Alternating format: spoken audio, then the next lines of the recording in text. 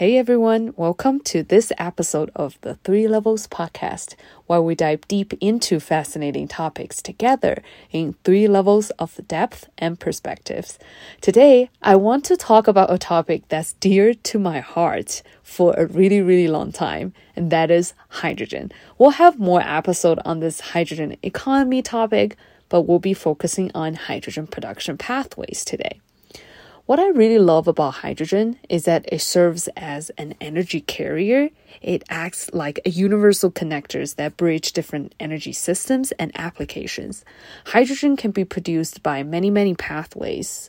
Water splitting, which is electrolysis, biomass, which US has abundant biomass resources. It can also be produced by fossil energies and combined with carbon capture technology to reduce the emission impact. And once we have the hydrogen, it can be used across multiple sectors, provides additional options for energy storage, utilization, complementing traditional electricity-based system and enabling energy solutions in areas where electrification may be challenging. And then the biggest example is the transportation sector. Hydrogen can power fuel cell electric vehicles, providing zero-emission transportation with longer ranges and faster refueling times compared to battery electric vehicles. It also holds potential for heavy-duty vehicles, buses, trains, and even ships and airplanes, contributing to the decarbonization effort in the transportation sector, which again is one of the hardest sectors to decarbonize. Hydrogen can also be used in the energy storage field. Hydrogen enables energy storage for excess electricity from intermittent renewable resources. For example, if you're in a solar abundant regions in the middle of the day, you have more solar resources than the grid can take. Hydrogen can step in using that electricity to split water to produce hydrogen. And it can be stored and later used to generate electricity, especially during periods of low renewable energy availability, for example, at night, contributing to the grid stability and balancing energy supply and demand. Hydrogen can also be used in the industrial processes. Hydrogen can replace fossil fuels in various industrial processes such as steel, cement production, refining, and chemical manufacturing. By using hydrogen in these sectors, greenhouse gas emissions can be significantly reduced. Like we mentioned, hydrogen can also be used in gas turbines and fuel cells to generate electricity, providing a clean and dispatchable energy sources to complement renewable energy system. And what's cool about hydrogen is that it can be stored in a really long time. Unlike batteries, hydrogen can be stored for months, if not years. So, for example, if we have additional hydrogen in the spring, we can wait until summer or winter to use it. And speaking of seasons, hydrogen can be used in heating and cooling system too. It can be utilized in fuel cell for combined and heat power applications, what we call CHP applications, and providing an efficient and low emission solutions for heating and cooling the buildings. Also, hydrogen can be distributed through pipes similar to natural gas, allowing for widespread delivery and utilizations in various regions. Also, because of the versatility of hydrogens, it can be used in remote and off-grid areas. In regions with limited access to conventional energy infrastructures, hydrogen can provide an energy solution through decentralized production and off-grid applications. We'll talk about it today. All right, level 1, hydrogen production through water electrolysis. Electrolysis is a promising hydrogen production pathways that involves splitting water into hydrogen and oxygen using electricity. Several electrolysis technologies are emerging. First and foremost, we have the PEM electrolyzer, the Polymer Electrolyte Membrane, utilizing a solid specialty plastic materials as electrolyte.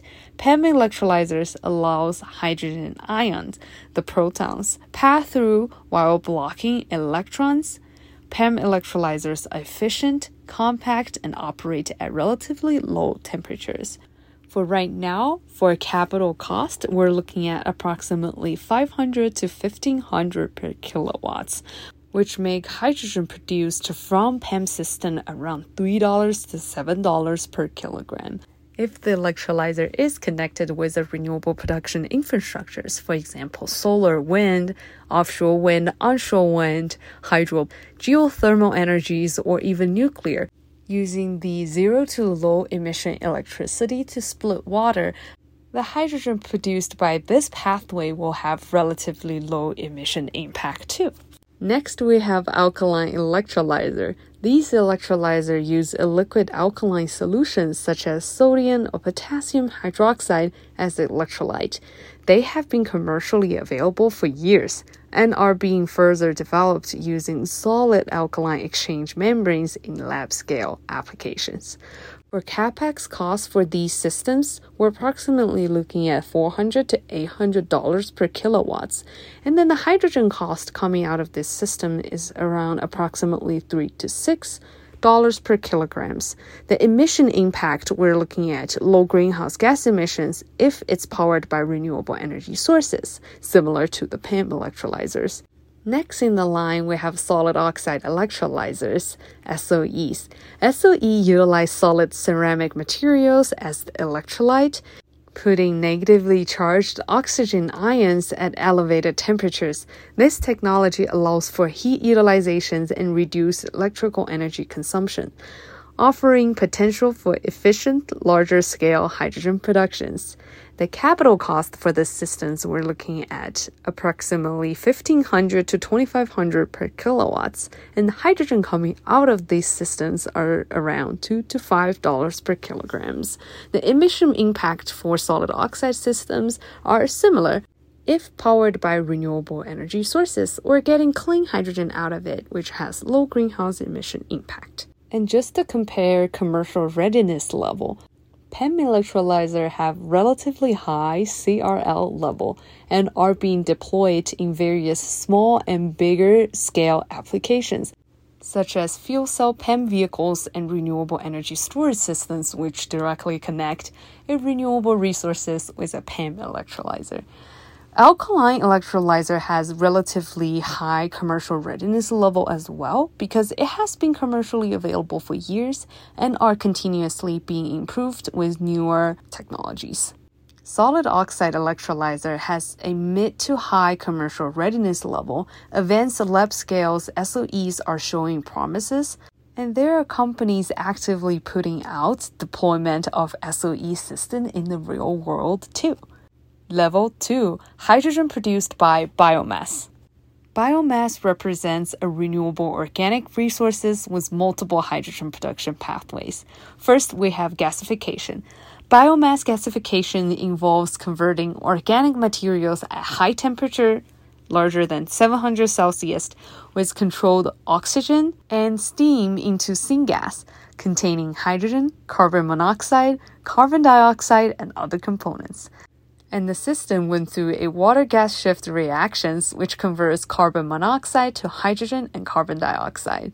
The capex for such a system is around $500 to $1,000 per kilowatts, and hydrogen coming out of such system is around $2 to $6 per kilograms.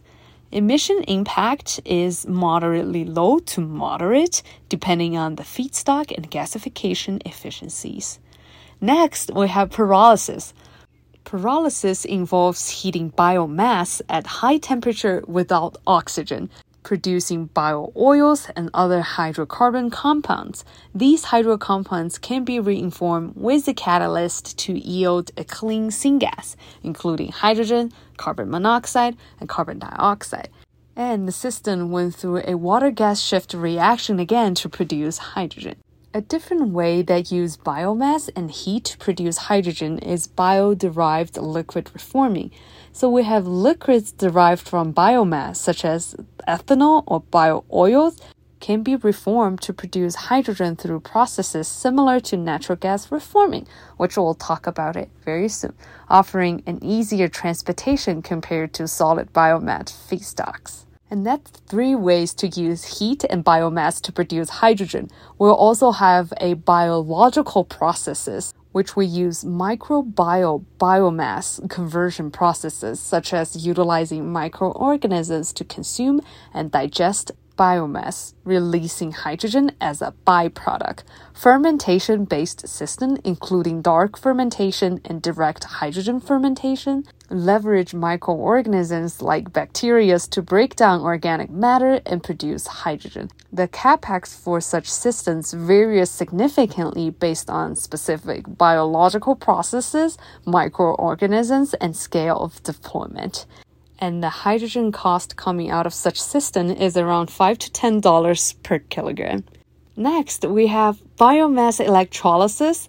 Similar to water electrolysis, we use electricity and biomass to produce hydrogen, and instead of generating oxygens, the biomass is oxidized in the system while producing hydrogen. The capex for such system is similar. It varies depends on specific combinations of technologies and scale. In terms of commercial readiness level for biomass pathways, for all thermal-related pathways, gasification, pyrolysis, bio-derived liquid fuel reforming, we're looking at commercial readiness level from mid to high. But for biological processes, bioelectrolysis, we're looking at the commercial readiness level low to mid because they're still in relatively earlier stages of development with more research needed for commercial availability and scale up. Level 3. Fossil fuels with carbon capture technologies to produce hydrogen. Fossil-based hydrogen production with carbon capture and storage, CCS, involves two primary pathways. First, we have natural gas with CCS, which is steam-methane reforming or partial oxidation converts natural gas, which is methane, into syngas, a mixture of hydrogen and carbon monoxide. Carbon dioxide is captured and stored during this process to prevent its release into the atmosphere. The water-gas shift reaction converts carbon monoxide to additional hydrogen and carbon dioxide, providing a higher purity hydrogen. Hydrogen produced from natural gas is one of the most used way to produce hydrogen nowadays. So the capex system, we're looking at around $800 to $1,500 per kilowatts to build such a system.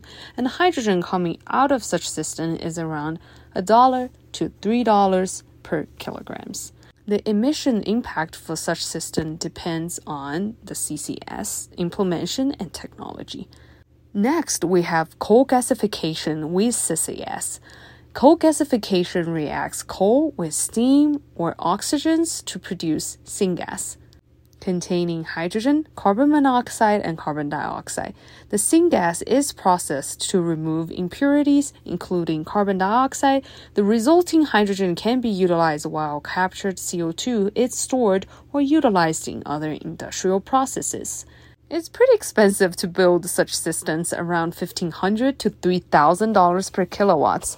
And the hydrogen cost coming out of such system is around $2 to $5 per kilograms. Alright, so today we went over the three major pathways to produce clean hydrogen, which is first, water splitting using zero emission or low emission renewable energy resources. Next, we have biomass, and that includes using heat or microorganisms or electrolysis to produce hydrogen. We can also use fossil energies combined with carbon capture technologies to produce hydrogen too. That's it for today. Until next time, bye!